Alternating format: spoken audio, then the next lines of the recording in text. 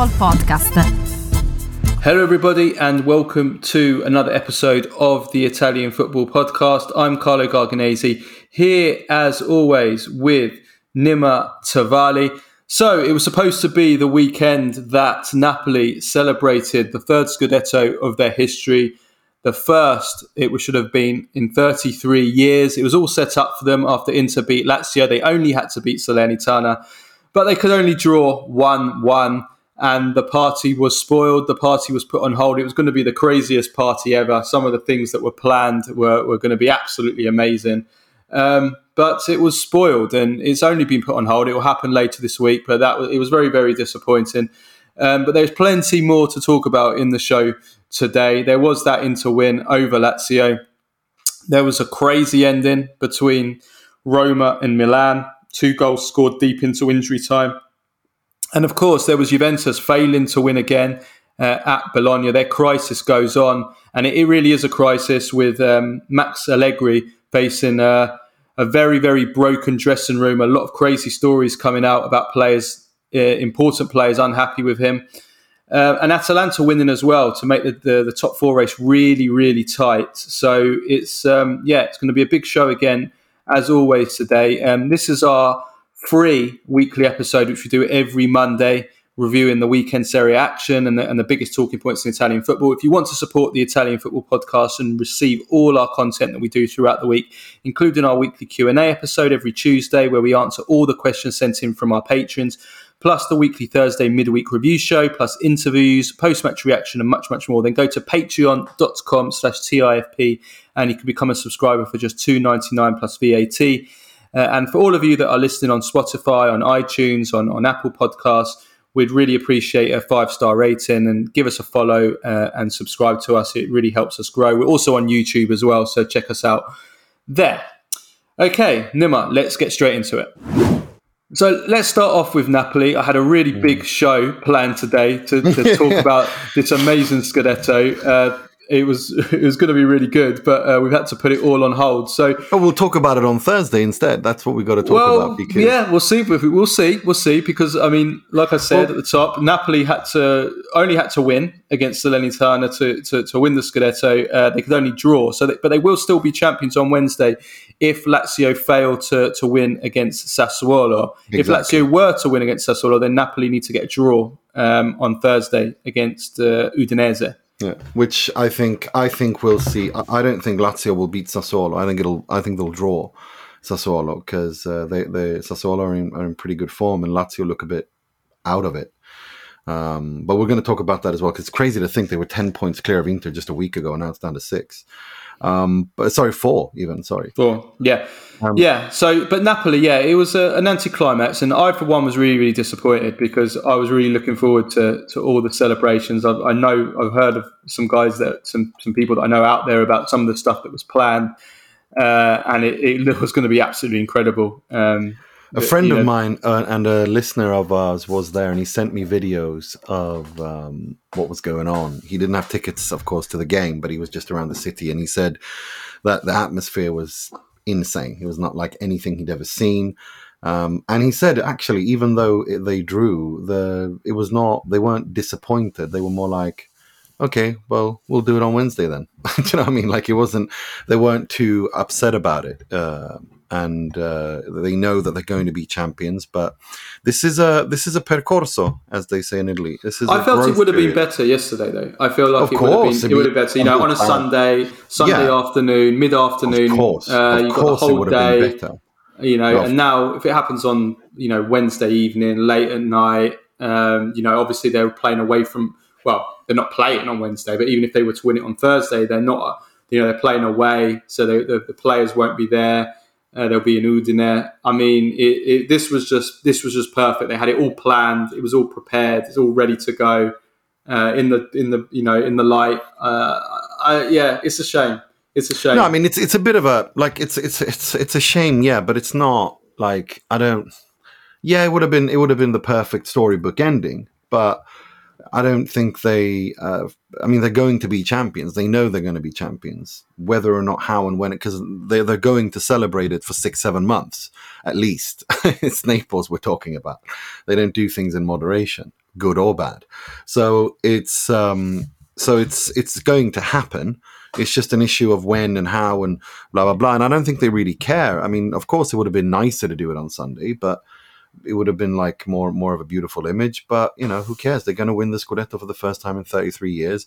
They could. I think they're going to win it without even playing on Wednesday night, and I think that it's going to be.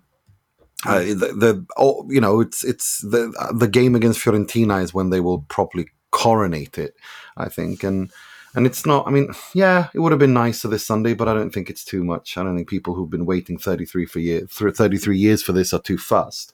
But I mean, broader point, I actually think this could have been. This is a little bit of a lesson for Napoli. This Napoli side, young side, none of them have won anything of importance, really, except for Di Lorenzo, who's won a European Championship and I think a Coppa Italia or something like that with Napoli. But none of them have won at club level anything of this big. And so I think it's really, really, this is part of the growth, meaning you have to win. No one's going to hand you anything. If you want to become the champion, you're going to have to push your way through. You have to run across that finish line yourselves.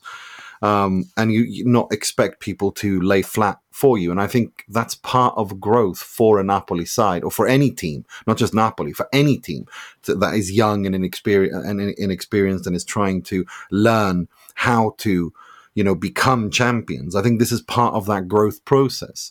And to learn that you need to handle these games. This is what, Juventus and Milan and Inter, especially Milan and Juve, were always through the years so well known for. There's no way that Juve or Milan in that situation lose that 1-0 win. It's just not going to happen. Understanding how to handle these situations. It's a new situation for Napoli, and they will learn from it. And I think that in the long run, this might actually be a good thing for them to not take anything for granted. Well, yeah, of course, you always grow from winning titles and winning trophies. I just think that it was just symptomatic, this game, of just kind of how Napoli have run out of steam towards the end of the season. And, the game as a whole, again, they weren't great in this game. I mean, they probably still deserve to win, but this wasn't the same, as it has been for the last month, since the beginning of April. This hasn't been the same Napoli that we've seen all season. And I think they just have run out of steam. Yeah, I think it's part of it, yeah. And I think it's mental as well. I think it's mental, yeah, but that is part of running out of steam. It's mental energy and physical energy. But they've won 2 of their last 7 games, and of those 2 wins, one was a lucky win against Lecce, and the other one was a 93rd minute winner against Juventus, where certain episodes went their way as well. So I mean, it's the home form has deserted them in the last month. They've not won any of their last 4 home games, which is really strange, given how formidable they've been at home before that, and they lost to Lazio in March as well. Remember the 4-0 hammering by Milan. So the home form has deserted them. But again, I think maybe this is, like you said, a lesson for a learning curve. Learning how to pace, but also how to pace yourself throughout the season. I mean, exactly. you can say, okay, well, it's worked from this season. They've blitzed the rest of the opposition away, the rest of the league away. So it doesn't really matter if they run out of steam now. But if they wanted to say go further in the Champions League next season, then you can't run out of steam in April. No, you got to preserve your energy, both mentally and energy-wise, in terms of on the pitch, and learn to make. There's also aspects of this in terms of the squad, the technical side. They need a deeper squad, which I think they will have. Because I think they will invest in that squad to make it more competitive, regardless of who leaves and stays. Obviously, Osimhen would be a huge blow if he left, as we've seen. But regardless of that, I think that this is part of the growth process. And I think they will look at this, and Spalletti will revel in some way in this, saying and talk to them about this. He was already talking about it yesterday, saying, look, it just means that the party's going to last longer. The other thing I wanted to say about their performances recently, and again in this game, is I think it will be interesting going ahead into next season, like how Spalletti adapts to teams starting to find Napoli out. Maybe some of this is down to them tiring physically and mentally. I think so. But at the same time, you watch how teams are playing Napoli now, and they're not even trying to go toe to toe. They're all playing the same kind of way with a reasonably low block, like Milan, like Lazio. did. That's Inter part of the growth process as and well. I mean, finding because you can get found out after a while. The teams study you with all the science and the analytics that is available. analytics and the stats available. You can see and predict very easily how teams play, the heat maps, the way players individually go, how Kvaratskhelia always cuts inside, for example, and how he's been not found out, but teams are starting to read him recently more, knowing their movements. So then it's down to the manager. That's where the manager comes in and his team to work out a way to slightly tweak the formation, tweak the movements, tweak the positions, little things like that. To counter it. And that's where so that's where it's going to be interesting for me to see how Spalletti counters. Well, that's the development. That's the growth process I'm kind of referring to as well. Taking the next step. Once you are the champion, everybody wants to knock you off your crown.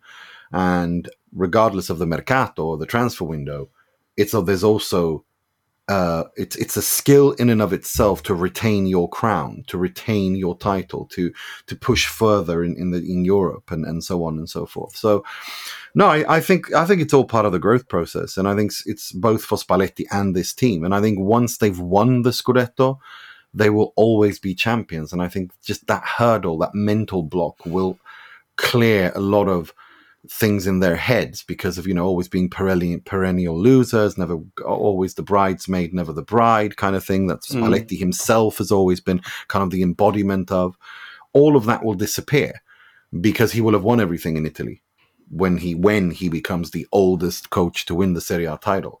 And that is then the question becomes how to take the next step and to retain. It becomes a new development. It becomes a new journey they go on together. For sure. And that's something that I'm very keen to see how they handle it. Yeah. Just a quick word on Salernitana. Big result. Big result again for them in a relegation race. They're now 9 games unbeaten under Paulo Sousa. He's done a really, really good job because I don't think many people were really huge fans of Paulo I have Sousa. to be the first one to admit that I did not see him coming in there and tightening them up defensively, because when we last saw him in the Serie A, it was anything but defensive tightening. He's come in there and he's got them so organized, so disciplined, so cohesive as a unit in the defensive phase. I was incredibly impressed by them. I love the mentality they showed. I love the attitude they showed. They were no pushovers. They were not going to come in there and allow Napoli to bully them and run them over. No. They came there to win a point because it was no fluke either, because we've seen how consistent they've been, because they've gone on during this run, they've gone unbeaten to Napoli, Milan, both away from home. And then at home to Inter. They rolled their luck in the Inter game, but they're it's no fluke when you take points off all 3 of those teams. So you have to give it to Paulo Sousa. His managerial career was probably on a downer, and maybe on its last legs, and now he's really he's refound himself now. No, he has, and I think he will. If they can give him a proper transfer window and he can have a proper pre-season, with the squad they've got.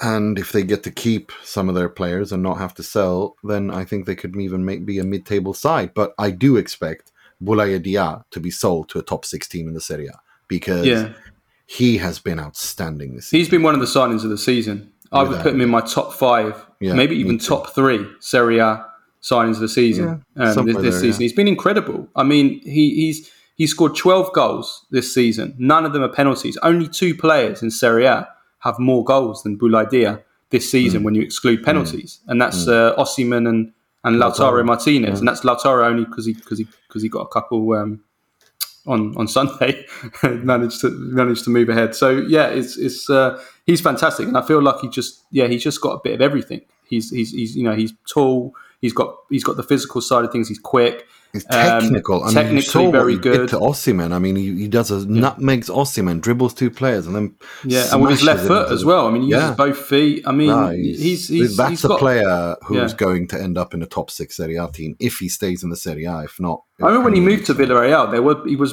big hope to him for Villarreal, but it never worked out for him. But he's been absolutely brilliant, and I think he's definitely grown, and he's definitely worthy of a bigger club, even like a 3rd or 4th choice striker at one of the big clubs potentially. But leading the line for a Europa League team, I'm sure he has the tools to do that. For sure.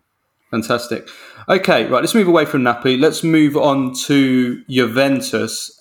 Huge story that broke on Sunday. When it's not just one story either. It's a few stories that have broken over the weekend. And first of all, it started off with Dusan Vlahovic a couple of days ago.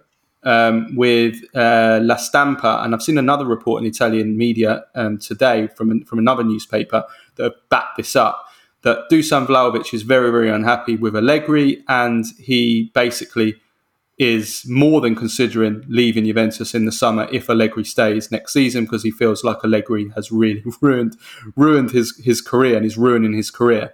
That was the first story. Then we had on Sunday morning, we had Gazzetta, and I've forgotten the journalist, her name now. It's the one that had the argument with Allegri on Saturday. But basically one of, if not the top Juventus journalists right now, insider. And I've totally forgotten her name, but everyone will know that's listening to this. Yeah, me too. It's so annoying because I know who you're talking about. It's really annoying. Is it Fabiana? Yes, Fabiana? Thank you. What's her name? Yeah, Fabiana. Never mind. Fabiana, anyway, from Gazzetta. It's on the tip of my tongue. I've totally forgotten. Yeah. Anyway, she reported. She came out with a story that basically Di Maria had refused to play against Bologna. Fabiana Della Valle. Jesus. That's it. Della Valle. And she's fantastic. She's got proper inside knowledge. She's got a mould in the dressing room, basically, to put it that way. Di Maria refused to play when he wasn't going to be in the starting 11 against Bologna. And as soon as he found out that he wasn't in the starting 11, he suddenly told everyone that he told the management that he had an injury and that he couldn't be on the bench, and that there was never an injury. He'd been training and everything. So yeah, put two and two together. Make of that what you think. And she wasn't the only one. Tutor Sport and some others also backed this up.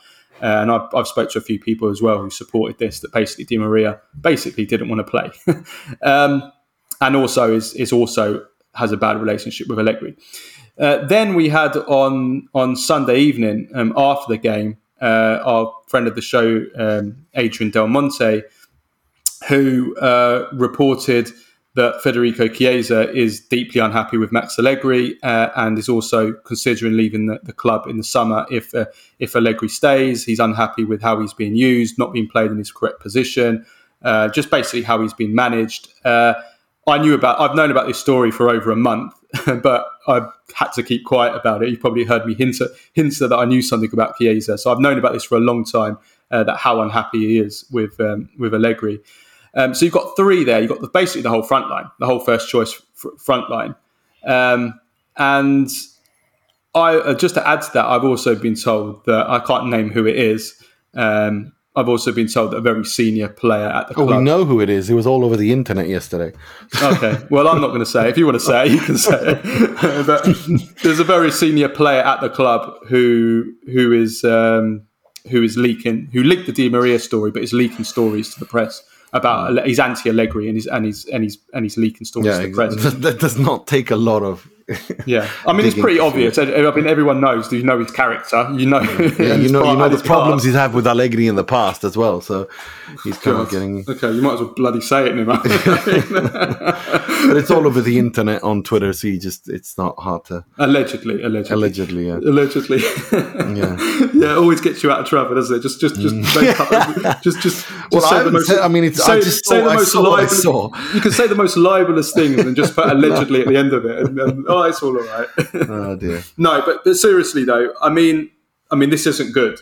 This well, really of course, it's good. not good. It turns out that you need a sporting director, you need a management, you need a CEO, you need actually to have a società. You can't just run a football club like you run, like a family business that you just opened up a little, hot dog stand and selling hot dogs at the corner. No, Juventus are a big club. They need to be run professionally. They don't have any structure at that club whatsoever. They only have a coach, and he's the one being hung out to dry for everything.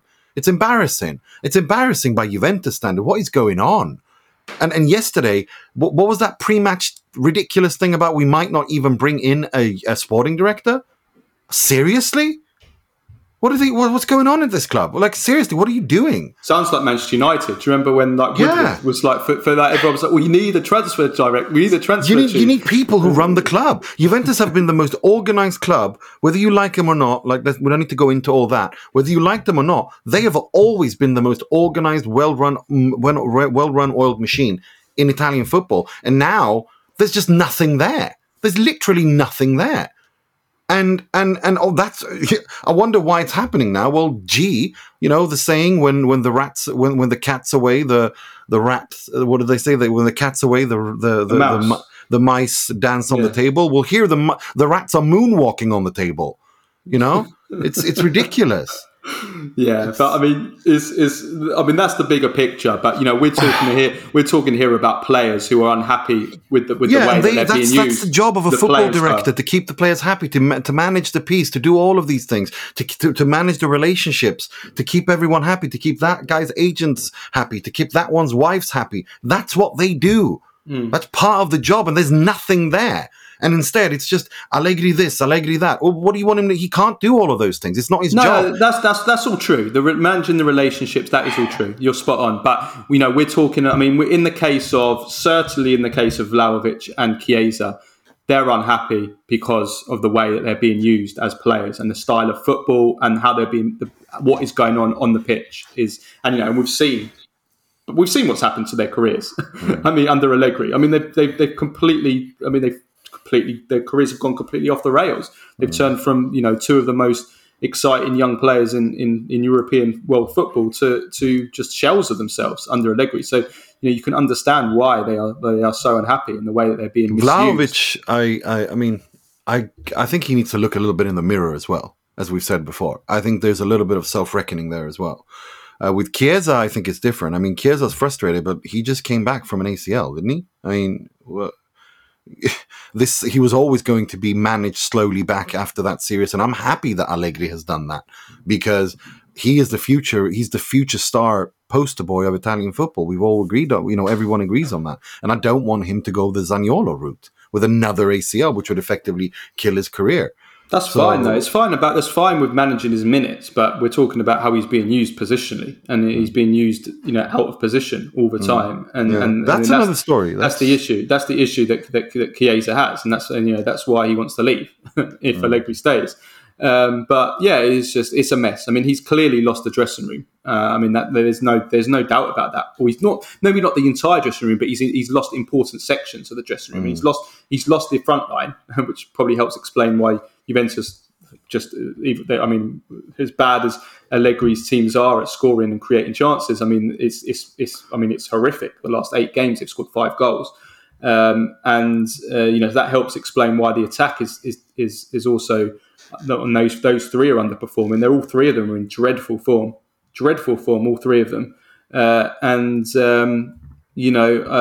just, when you lose the faith of the players, it's all over for the team in terms of getting good results. And again, it helps explain the terrible form that Juventus are in. And that leads me to the conclusion with Allegri is you're not getting the results. One win in 8 games and complete free-fall. You're not getting stability. So all this, it just makes a mockery of this idea when people say, but Allegri's bringing stability. Well, he's the only one there. What stability is he bringing? What stability can he bring, Carlo? He's the only one there. Well, he's not doing stability then.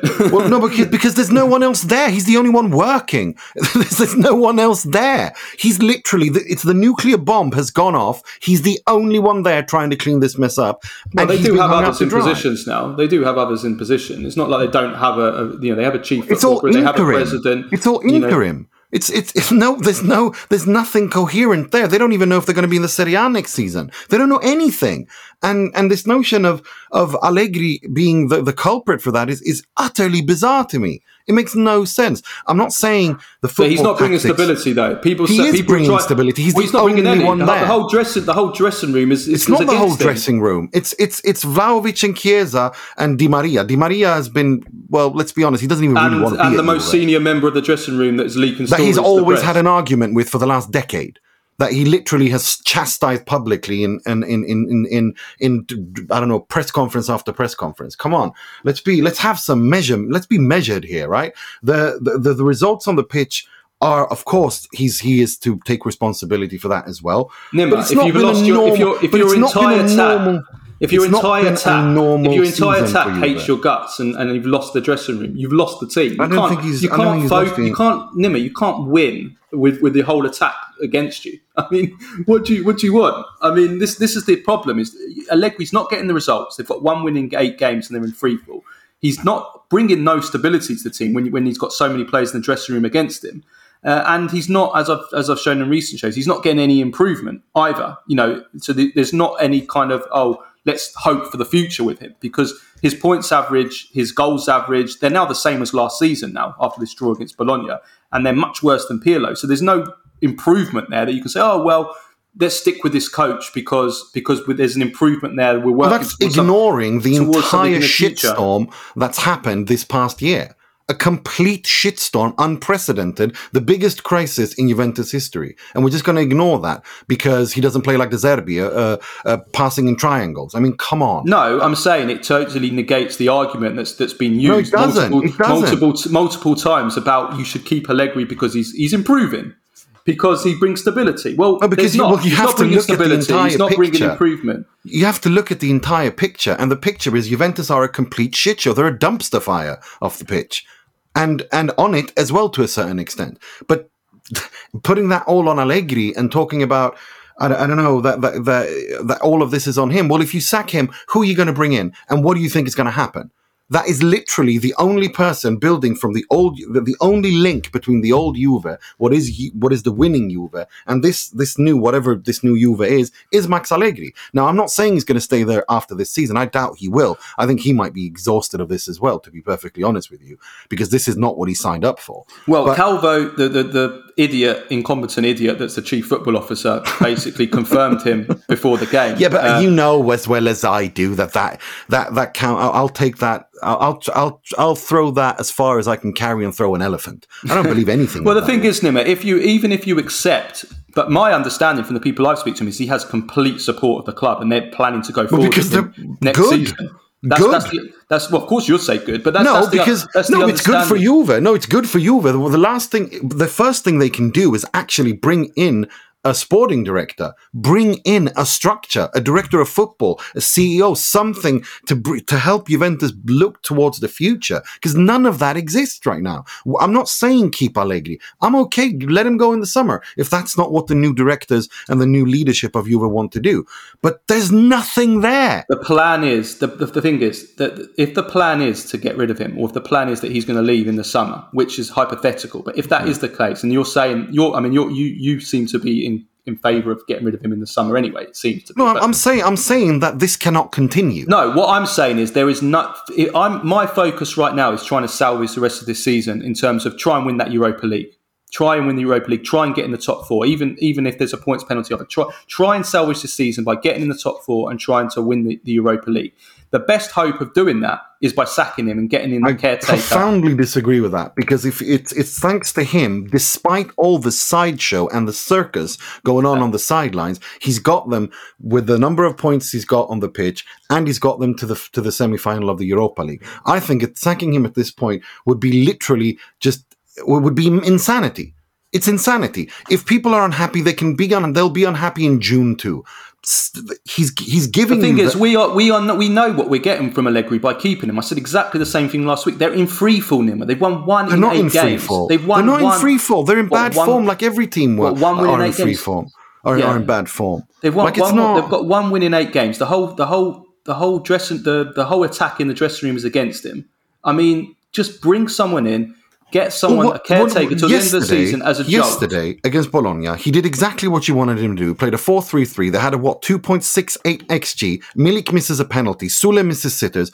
What else do you want him to do? We'll come to that because Bologna had a very high XG themselves. But we'll come to that in the next segment. But the point I'm making is, if Juventus keep Allegri, you know what you're getting. You've seen it in the form that they're in, and you've seen the way that the players are towards him. Bring in someone just as a caretaker to the end of the season. Give them a jolt. They can't do any worse than Allegri. With Allegri, you know. Oh, they can. They can finish out of the top 4 and they can crash out of the. Well, they're going to finish out the top 4, Nima, if this carries on. Yeah, but the difference is that Max Allegri has the experience to handle this situation, and he's doing, I think, a pretty okay job. This hysterical, this hysteria. Oh, Chiesa's unhappy. He's unhappy. Casa, like what? I think if Juve were run by Juve fans, you'd never win a title. You don't win with unhappy players. You don't win when you've lost the dressing room. Well, the results, you'd be surprised. You'd be surprised. I mean, I know lots of former legendary players who I've interviewed through the years off the record, talking about how many players in legendary winning teams despised each other, but they managed to put all that aside. Not just each other, but even the coach. Yeah, but there's difference between despising a manager but not playing for the manager and not trusting and believing the manager. And they clearly, these players don't have any faith in the manager anymore. I mean, that's obvious. These attackers have no faith in the manager. They have no trust in him, which is why they want to leave. It's nothing to do with hating them. There's a lot of managers. Capello was hated by most of his players. There's lots of managers that have been really hated. Conte as well. There's a lot of players that hate Conte. I mean, look how players feel. It's not necessarily about not disliking and hating the manager. It's about, do you have the faith and the trust in the manager? And they've lost it. There's no one has. The players don't have the trust in the manager. They bring in someone else. They'll play for that manager just for a few games. Then in the summer, try and sort out the whole mess of the club. But it seems, like I said, from people I've spoken to, he still has the support of the club. And I don't just take that from the public. And that's because they believe in it. Because they believe in him. Yeah, and that just goes to show that Juventus fans are lucky that Juventus is not run by them, but is run by people who who think with a cold head and not a hot head, and they'll do okay. They'll finish in the top 4. What happens off the pitch is not Allegri's fault. If the points deductions, that is not on Max Allegri. And we'll see what he does in the Europa League. I mean, given Roma's injuries, I wonder if they even reach the final. I mean, they're completely decimated. So we'll have to wait and see.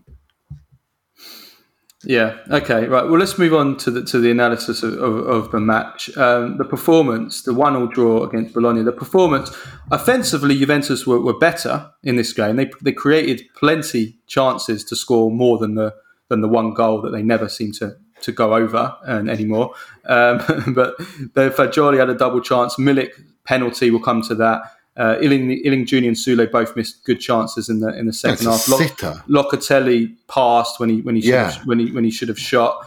So offensive they were good. They had you said 2.68. The 2.45 was the XG that mine, but they vary a little bit. The XGs. It is. But they conceded almost as many big chances. They had an XG of 2 against them, and Posh, Abisha, Xerxes all had huge chances for Bologna. So I mean, it was better offensively, but it was they conceded almost as many chances. So I saw they had an XG against them of 1.9 and they had 2.68 themselves. And I mean, that's a lot. But then again, let's remember, this is Bologna. Bologna are a good side, especially at home.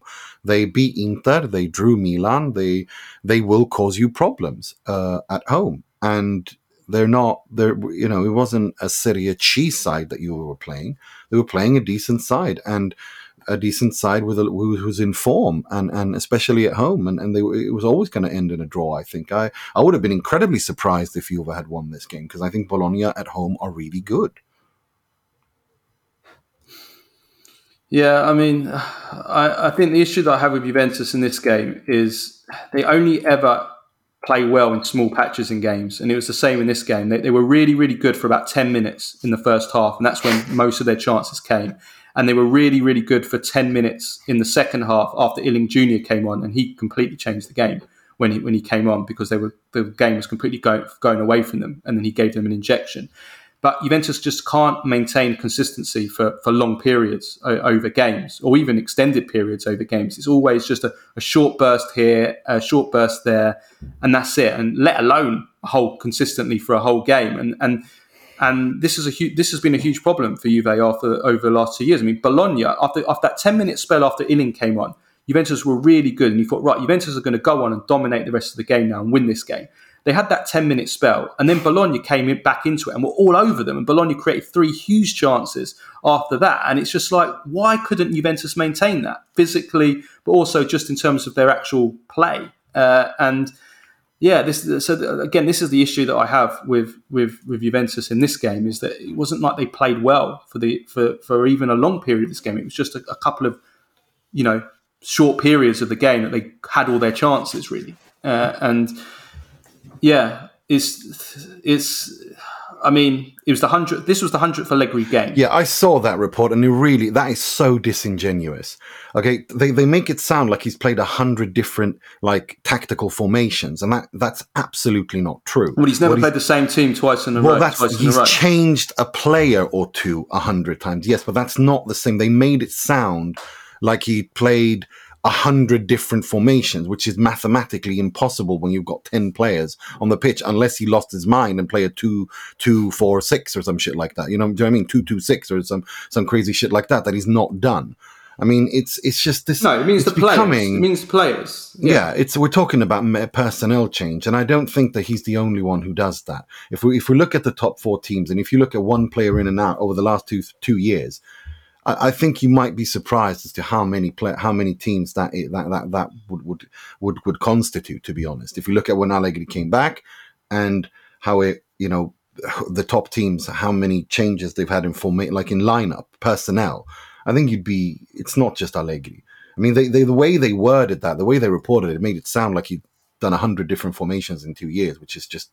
But to not play the same, not to play the same lineup twice in a row. I mean, not even once. I mean, that is very telling, and it's no surprise really that there is no patterns of play. There is no rhythm. And Gazzetta did a report yesterday that the constant lineup changes have left players confused and frustrated and affected their performances. I mean, that's just natural. That is natural when you change the team. But it's not just the players actually, though. It's their formations. I mean, Allegri's changed formations so many times, and it is impossible as a player when you're changing lineups so much. You can't get any kind of identity or rhythm or work your patterns of play or your movements on the pitch, and where you do your little 1-2s and your little third runs and your little give and goes and your little triangles. But when you're changing systems and players all the time, it's impossible to do that. So I mean, I think that there is definitely truth in that. I think to a certain extent, yeah, but the way that was presented, I think, was incredibly disingenuous. And I remember reading that, going, well,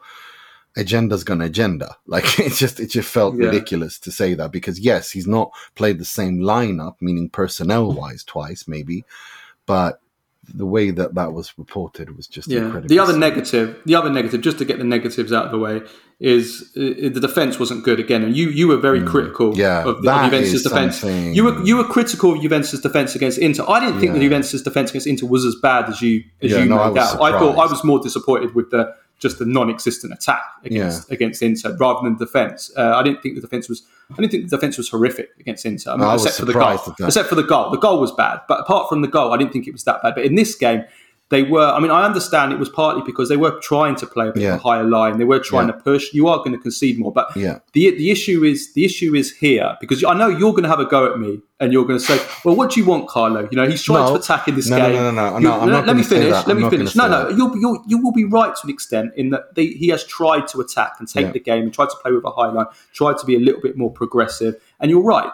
The problem is, though, it's not just about doing that. It's about being able to execute it well. And this is the problem in which Allegri hasn't been able to adapt to modern football, and he's outdated. Is that when you play a high line, and when you play with a high press, and when you try and be more aggressive, and when you play a 4-3-3, I've been crying out for him to play a 4-3-3. You've got to be able to execute it and interpret it in a way that will make it successful. And Allegri has shown himself, certainly during these 2 years, that he's unable to play that kind of football and execute it, because he just doesn't know how to do it. His comfort zone is playing the low block, the defensive counter-attacking game. That's how he knows how to set up a team. When he tries to do what we're crying out for, Juventus fans, which is to be more modern, and he doesn't know how to do it. And I think we saw that in this game, that yes, Juventus created chances, but they were leaving themselves open because they don't really know, Allegri doesn't really know how to to set his team up to be effective enough, if you know what I mean. So I think I know what you mean. That's but the thing is, for me, have. the defensive issues is not, yes, to a certain extent, yes, when you push up higher, you're going to expose yourself. I'm surprised at the lack of organization in defense. That's what I'm surprised at. There is, and I saw it against Inter, and I saw it against Bologna, and that to me that's Allegri. That's all on Allegri. I blame and hold him 100% accountable for that, because that is something he knows how to do. And the fact that they don't have that at this point, almost 2 years into his tenure, that's all on him. That is entirely all on him. There's nothing to save him there. Nothing, zero. And Szczesny saves Juve from that loss. He was outstanding. He was the man of the match for Juve, I thought. Szczesny, he was absolutely fantastic. He made save after save after save. He was very proactive. I thought he was brilliant yesterday. Yeah, it's the ones where they're left at the back post is probably what you mean by the lack of organisation, isn't it? Like when we saw quite a few, didn't we? When there were players left at the back post completely free, and I think that's another myth of Allegri that's been put to that has been shown up this season, but certainly recently, is that the two arguments for keeping Allegri has been, one, he brings stability, which given like the issues in the changing room, I just don't think you can't claim that he's bringing stability. I know there's reasons that it's very, very difficult to bring stability with all the stuff going on. I understand that. But the argument that he is bringing stability is just untrue. But number two is the idea that everything is relative. Everything's relative. Compared to what would be if he's not there, then yes, he is bringing stability. But of course, it's not. Well, we don't know that. We don't know that. I think we can safely say. Well, of course we do, because the unknown. Who? You think Andrea Pirlo would bring stability to this Juve? Seriously? The players were much happier with Pirlo. Oh, great. So is Juventus a social club or a professional football club? Because I mean, it's like it makes no sense. Well, you need a happy dressing room, Nima. You can't win with a dressing room that. Anyway, listen. The point is, that's number one. The stability thing has been proven to be untrue, and number two, the idea that he sorted out the defense is just, again, is not true. I mean, they've 100 games, they've conceded 100 goals. Now, I'm not saying that's not terrible. No, conceding one goal a game is not terrible. It's not terrible, but it's not good. It's not good either. You're not. No, but it's also a product of bad management. Why was the Bonucci situation, getting rid of De Ligt and bringing in Bremer, and then deciding that we don't know if we're going to play a back three or a back four, because we know that Bremer isn't very good at playing at a back four.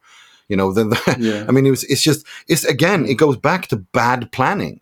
It's just Juventus are in trouble, and they are trouble on many levels. And I think hammering Allegri and not Agnelli and Paratici and the rest of these idiots who put Juventus in this position to begin with. Well, to be fair, we've done that, haven't we? We did that to how we did that till the cows came home when they were still here. I mean, Paratici, my life. Yeah, but Paratici, how many times did I use that line? I use that line more than.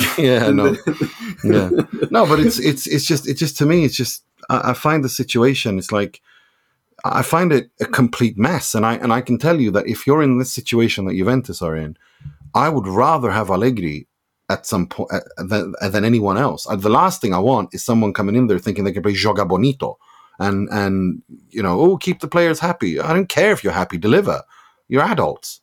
I mean, it's ridiculous. This is a mess. This is the biggest crisis Juventus have been in their history. They just need to be professional. That's all they need to do. All I want is I just want Juventus to finish in the top four, and I want Juventus. I think they will. I think they will finish. And I want Juventus to try and win the Europa League. I feel like to win the Europa League, Juventus are going to have to fluke it with Allegri. The way they're playing, they're going to have to fluke it. They fluked it against Sporting, completely fluked it against Sporting. Anyone that says any differently needs to rewatch those games. They went through. Anyway, if we're talking about positives, though, I do want to give a shout out to Illing Jr. I think he made a really big difference off the bench. As soon as he came on, he helped set up the equaliser. He nearly scored himself. He just snatched at the finish, which was a big shame. Much, much better than Kostic, Kostic is someone who's really gone off form. He's 9 without an assist or a goal. I mean, I know most of the players have thought their form has completely gone off, including the attackers, but Kostic as well has been one of the most productive players in terms of goal contributions, and he's really lost his way. As soon as Illing Jr. came on, he was taking on players. He was unpredictable. He was kind of played with freedom, and yeah. So I mean, I want to see him get a few more chances between now and the end of the season. But we do have to mention Milik's penalty. Nima, is that the worst penalty you've ever seen? I don't know what to say. It's just so symptomatic of where Juve are right now, isn't it? Like what was that? Can you explain to me what that was? Because I don't know what I watched. I still don't. I feel dumbfounded. Well, the hop, skip, jump. I mean, I did it. It was so wrong the way that he executed that he lost all his balance and power by the time he kicked the ball. It looked like, you know, that feeling when you were in school and your parents try to dance and be cool. Like that kind of cringe movement. Like, no, why are you doing that? That's not you. That's not who you are. Stop doing that. That's you know what it's like. It's like you know, like when you've never danced in your life, and, yes. and you go to a dance class, and someone tries to show you a move, and you're like, and someone says, "Go on, give it a try, give it a try." And you're like, "No, I don't want to do it. I don't want to do it." And they're like, "Come on, go on, try it. Just give it a try, give it a try." And then you finally give it a try, and it just comes off like Milik's hop, skip, and jump. It was so uncomfortable, and he should not be doing that. And where Juve are, you in decisive moments, hop, skip penalties, no. Like, it's just no. Big no. Yeah, it was awful. We also have to just mention quickly the penalty that Bologna got. The VAR the monitor not working again. What is going on? Nima, what is going on? I don't know. How did the VAR monitor not working? It was, I mean, this is a joke. I was laughing. I'm not going to lie. That to me was like peak Serie A problems. Do you know what I mean? Like, I mean, what is this technology? Only Serie A.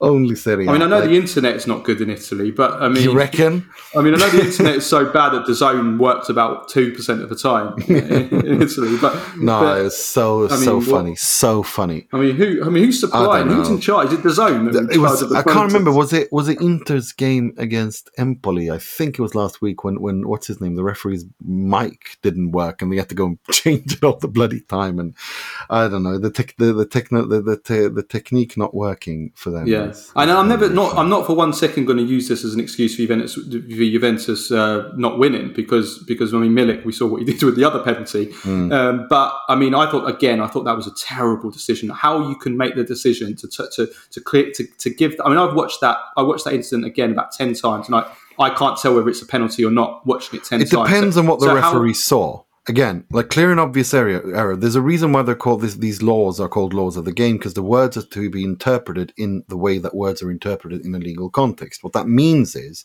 that a clear and obvious error does not mean like it does in everyday language. It means, what did the referee see? And if in the communication with the referee gives his side, and what he says that he's seen does not correspond with what is being shown on the screens, it automatically falls into the remit of clear and obvious error, and they have to call him back. The point is, I watched that 10 times, and I can't tell whether it's a penalty or that's not. Another discussion. That's another discussion. But what I'm saying is, since we don't know what the communication between the referee and the VAR room.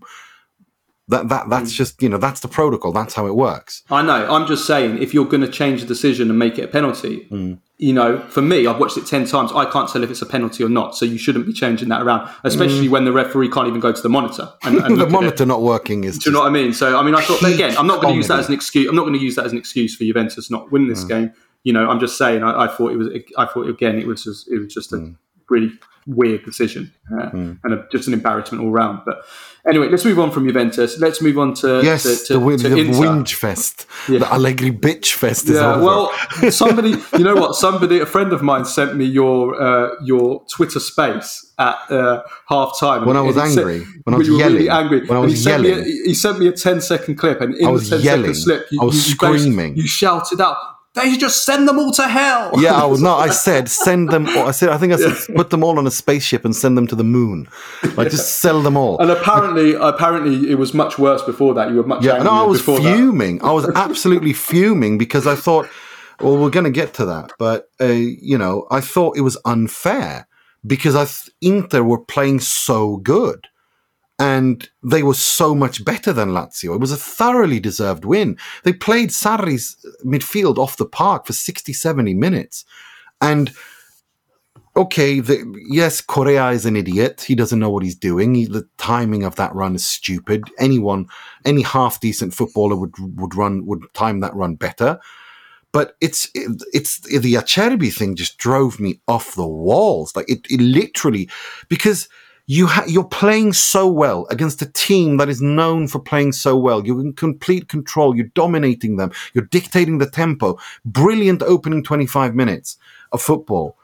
And then, for no reason whatsoever, you just do something as stupid as that. I mean, he even acknowledges it. I mean, he apologized, saying he basically said, I shouldn't be doing that at this moment of the season, and that's what I lost it at. But he slipped 3 times. He conceded another big chance to make it 2-0 when Immobile had his shot. That's what I was fuming at, because it's unacceptable. You're supposed to be the experienced guy of this team, and you just drop kick your teammates mentally. It must have been his footwear. Balls. His footwear must be to do it, because he slipped 3 times like that, and And that's what sent me off, because it's like, and it's been like this all season. It's like Inter just don't allow themselves to build momentum, and they just don't. And overall, Nima, it was an outstanding performance. Very impressive. I didn't think the first half was as good as you thought, but I thought the second half they were absolutely. Well, the first half was ruined for Inter after the 25th minute when Acerbi did that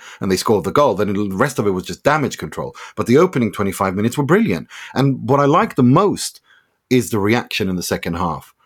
Absolutely loved it. Finally, we saw an Inter that came out and just brushed off whatever was going on, like the shockwaves that a stupid mistake like that sends through this team. They brushed it off. Inzaghi's substitutions were absolutely spot on. Finally, I got to see Çalhanoğlu, Barella, and Brozovic together, and Lula.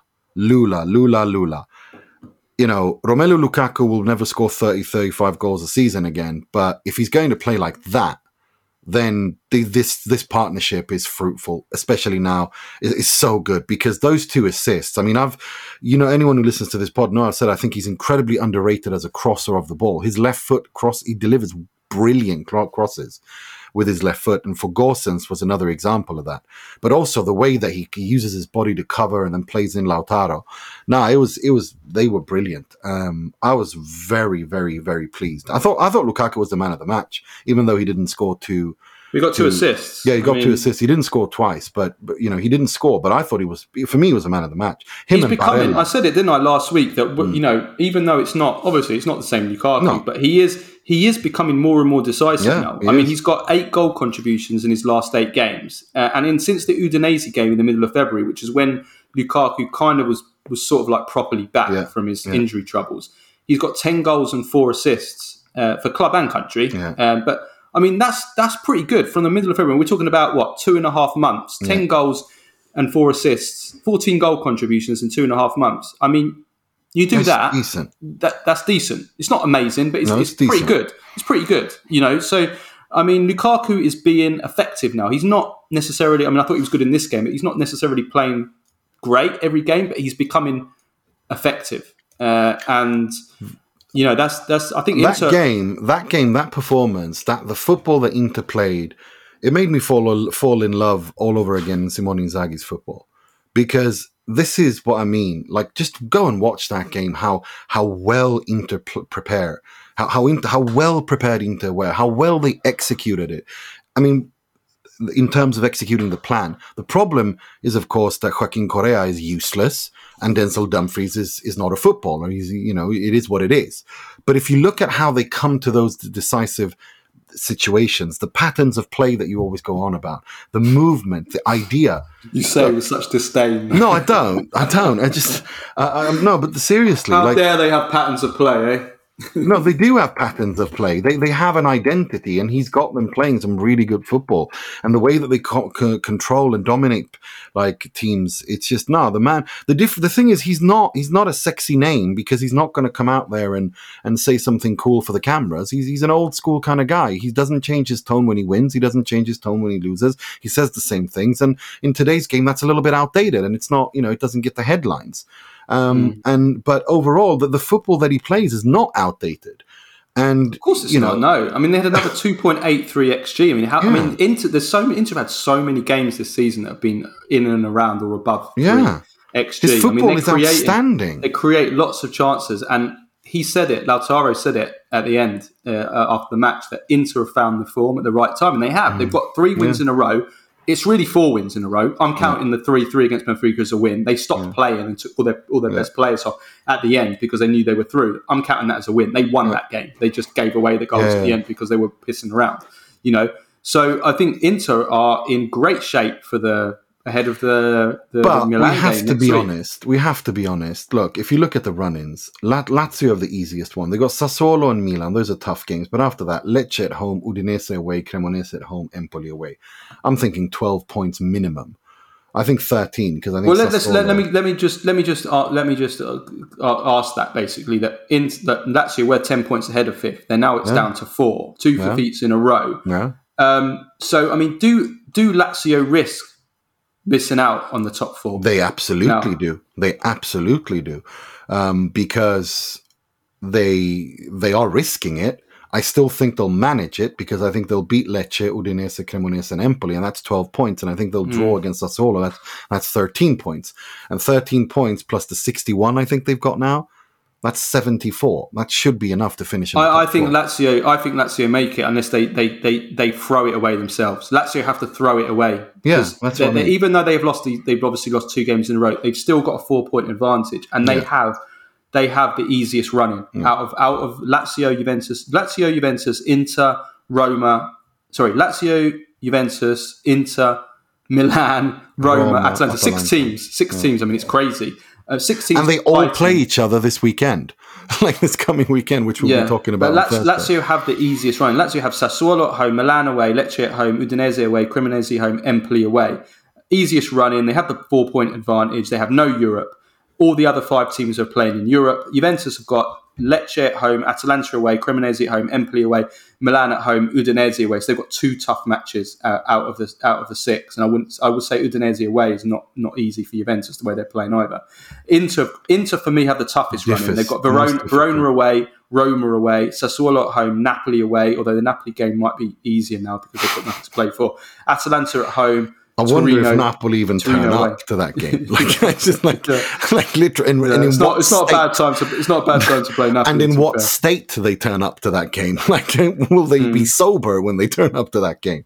Like, those are the questions I'm asking. Milan have got Cremonese at home, Lazio at home, Spezia away, Sampdoria at home, Juventus away, Verona at home. So Milan have got a good run. I mean, they've got 4. For me, they've got 12 points or a gimme there. They've got four of those games are gimmies. They're going to get 12 points. So I think I'm favouring Milan to get in the top 4 purely because I think they've got a really good run in. And also Milan at home to Lazio.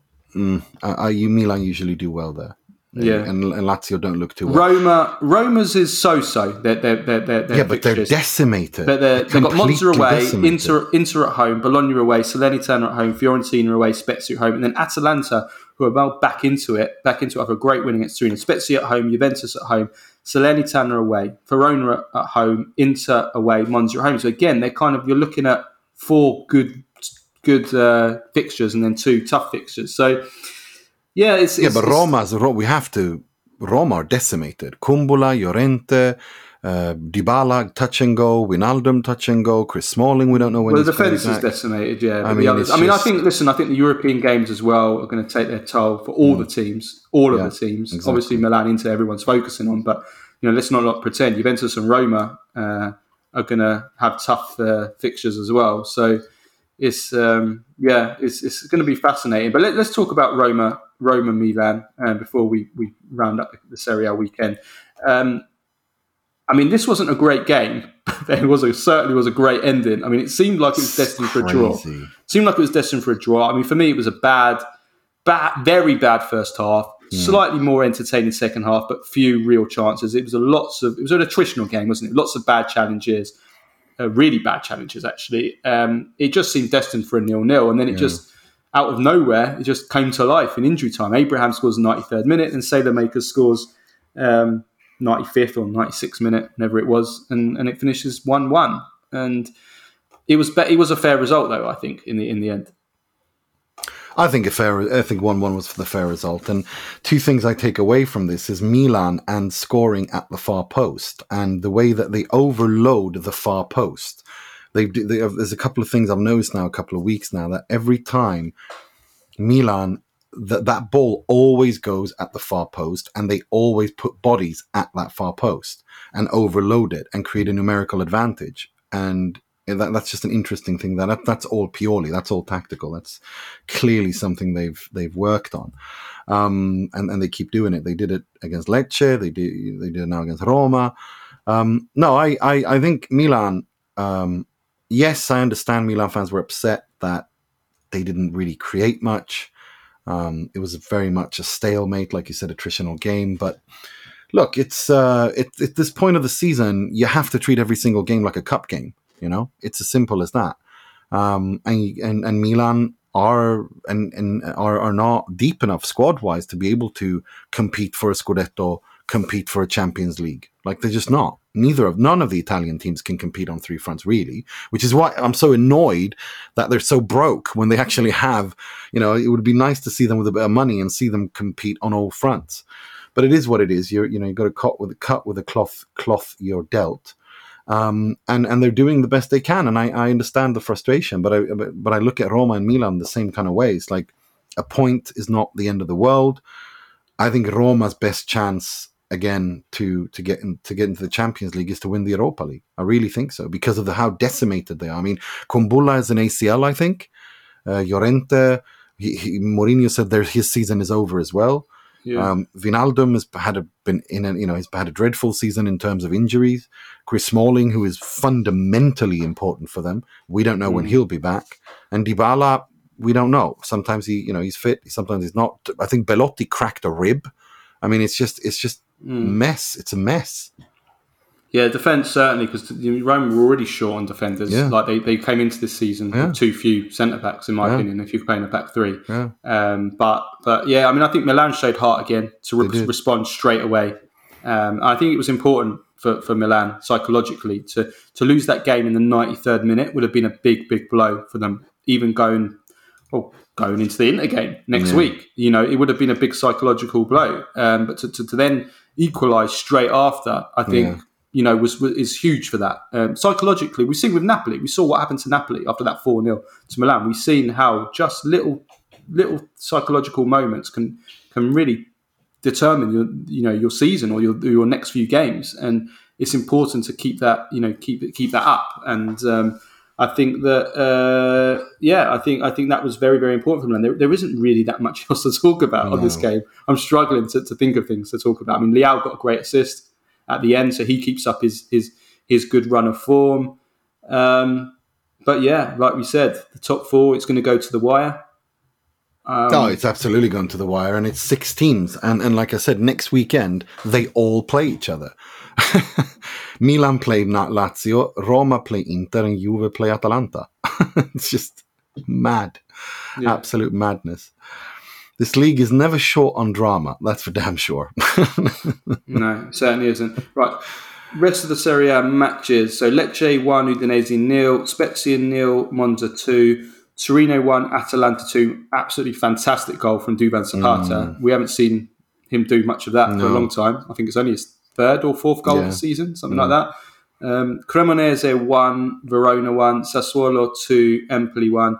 And Fiorentina 5, Sampdoria 0. Stankovic offered his resignation at the end of the game. This relegation race, I've been saying it for a while, that I think Spezia are in a lot of trouble. I think they're in deep trouble. And that draw, I mean, Verona would have ideally liked to have won that, because I think if they had won that, they would have been in a much better position. But now they're on equal points, and they both midweek will play. I mean, Spezia travel to Atalanta, chasing a top 4, and Verona host Inter at home. And at home, Verona are good. They are decent. They trouble teams. They're a difficult side, a heavy team to play against. So it's going. They're in good form as well. They're in good form, and Spezia are not in good form. So that's why. They're in free fall. I mean, if we're talking free fall, so I think even Empoli and Lecce, they're not out of it. And Empoli are in really bad form as well. They've lost 3 in a row. So, I mean, I think Salernitana will be okay now. Yeah. They've got a good gap. But I think it's out of Empoli, Lecce, Spezia and Verona for that last spot. It's and out of Lecce those four. won against Udinese, which was a monumentally important win. Now they travel to Juve, and they will look to try to steal a point there. But, I doubt that they'll succeed. But we'll see. We'll see. Yeah, we certainly will. Okay, right. So we have a midweek match calendar. It's going to be very, very busy now between now and the end of the season. So on Wednesday, we have Atalanta Spezia, Juventus Lecce, Sampdoria Torino, Salernitana Fiorentina, Verona Inter, Lazio Sassuolo, Monza Roma, Milan Cremonese. And then on Thursday, we have Empoli Bologna and Udinese versus Napoli. So we think, and let's say we hope, that Napoli will be champions on Wednesday, because then we can do a big show on Thursday to celebrate. So. I think so. I don't think they're moving the Lazio game. I don't think Lazio will, or Sassuolo will want that. I just, unless they move it forward. The Lazio should still beat. So, I mean, to be honest with you, apart from Roma, I think all of the teams fighting for the top four should win. I think Roma away to Monza is, in the physical state they're in, is a tough game for Roma. They could easily drop points in that. But I mean, Verona, Inter, Juventus, Lecce, Milan, Cremonese, and Lazio Sassuolo, the top four teams should all win those games. They should. I think Roma and Lazio have the and Atalanta Spezia. Sorry, and Atalanta Spezia as well. We forget about Atalanta, don't we? We're ignoring them. They don't. No, we're not. We're not ignoring them. I promise, we're not. I think they. I mean, the fact that they're still about is really impressive. But it also goes to show how what a weird Serie A this year is, in the sense that the top teams lose so much. I don't feel like Atalanta have played anywhere close to well enough this season to actually be only 2 points to be only 2 points outside the top four. I can't believe they are the way they played and how inconsistent they've been. But that shows you the teams above them how. Well, that's the thing. Teams 2 to 7 have all been inconsistent. I mean, the number of losses on all of them. It's insane. I mean, Lazio second with 7 losses, Juventus third with 8, Inter fourth with 11 losses. 11. I mean, it's just mad. Milan 7, Roma 9, Atalanta 9. I mean, it's a lot. It's a lot. It's crazy. It really is. Yeah, it is. Okay, right. That's all. No, we have Badger and Prem Face of the Week still, don't we? Yeah. Right. Let's do Badger and Prem Face of the Week. Okay, Badger of the Week, Nima. I don't know. For me, it's the Gomorrah character. You sent me a message of him. I thought you were going to pick him. Who? The character from Ginny from Gomorrah, the Neapolitan. That's Roberto. No, that was you mean Roberto Saviano, the journalist. That's the quote. Oh, was it? Sorry, I thought it was a guy. I didn't. No, that was he's one of my favorite writers and journalists and authors, and he wrote something before the game about growing up in Naples. And if you don't know who Roberto Saviano is, he's a writer and journalist who lives under constant police protection for exposing organized crime in Naples, and he lives under constant death threats. And of course, he's from Naples, and he wrote something on Twitter that was, I just love the man's pen. It's so beautiful. He writes so beautifully. It's worth learning Italian just to read his poetry, almost, because it is so poetic when he writes, and it was just absolutely beautiful. I spoke about that's why I thought Ginny, because Roberto Saviano was he's the guy that created Gomorrah, the TV series, which is what is Salvatore Esposito is a huge Napoli fan. For some reason, I thought it was him that wrote that. No. Yeah. No, it was beautiful. It was a beautiful message, and I think we'll probably on Thursday, if they win it, I'll read it to you. I'll translate it properly and read it to everybody, because it's incredibly beautiful. Okay, so who do you have as Badger of the Week then? No, it's I was going to go. I mean, for me that was beautiful, but yeah, I think this week I think Romelu Lukaku deserves it because of how he was so good. I was so impressed. I did not expect him to be this good, and he needs to be this good for Inter to have any chance. So yeah, I thought he was really, really good. And yeah, so for me it's probably Lukaku. Do you have anyone? I'll go Roberto De Zerbi just to just to annoy you. 6-0 win against despite resting all his best players, despite resting Caicedo, Mitoma, McAllister, basically rested all his best players and still won 6-0. Jurgen Klopp said it was the best performance he's ever seen in his career. Stop. So he did. I'm not making it up. I know you're not making it up, but Jurgen Klopp and Guardiola, just shit that comes out of their mouths sometimes. It's just... Okay, Prem Face of the Week, talking about shit coming out of people's mouths. Prem Face of the Week, come on, Nima, take this away. That was bizarre. That was genuinely a bizarre experience for me. Because I don't follow Gary Lineker. In fact, I've muted him because I'm not interested in the stuff that comes out of his mouth. I think he's just I'm not interested. I find him boring. I find him mind-numbingly dull and inane in everything he says. So I've muted. I don't follow him. But our Prem Face hunter, Sam, he tagged me in a post because I think UEFA put a tweet out saying that who would you basically which defender of all time would you choose to bring up to mark Erling Haaland, and he went with Paul McGrath, and Sam tagged us both and said, I expected Gary to know better. And I replied, I didn't. And then a good friend, Janusz Mihalik, who I actually really rate both as a person and as an analyst and is a very professional, lovely guy, he said, well, he has a point. I played against him. The guy's really good. And I replied, oh, absolutely. Paul McGrath is really good. But I don't think that out of all the defenders to play the game, he would be the first name on the list of people I choose to mark Erling Haaland.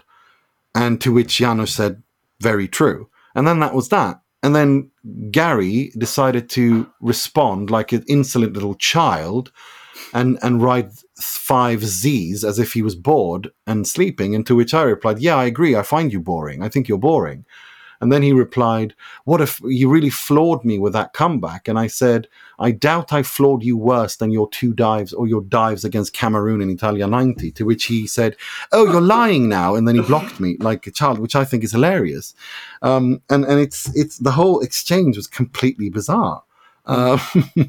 So yeah, that to me. Because I played Varys during this whole exchange. Yes, you did. And I told Nima to mention Cameroon, to mention the penalty, because if you ever, and everybody that's listening, if you ever want to trigger Gary Lineker, just tweet to him that he dived against Cameroon in Italia 90 and he loses it, and he'll block you straight away. So if it's important to you not to get blocked by Gary Lineker, don't mention his dive against Cameroon, because I did it once during lockdown when they were showing like old World Cup games over here in the UK on TV, and they were showing England versus Cameroon, and I tweeted out during it that Gary Lineker, that his dives against Cameroon were so blatant, and he replied to me really angry and really upset, like saying, it was basically GBH.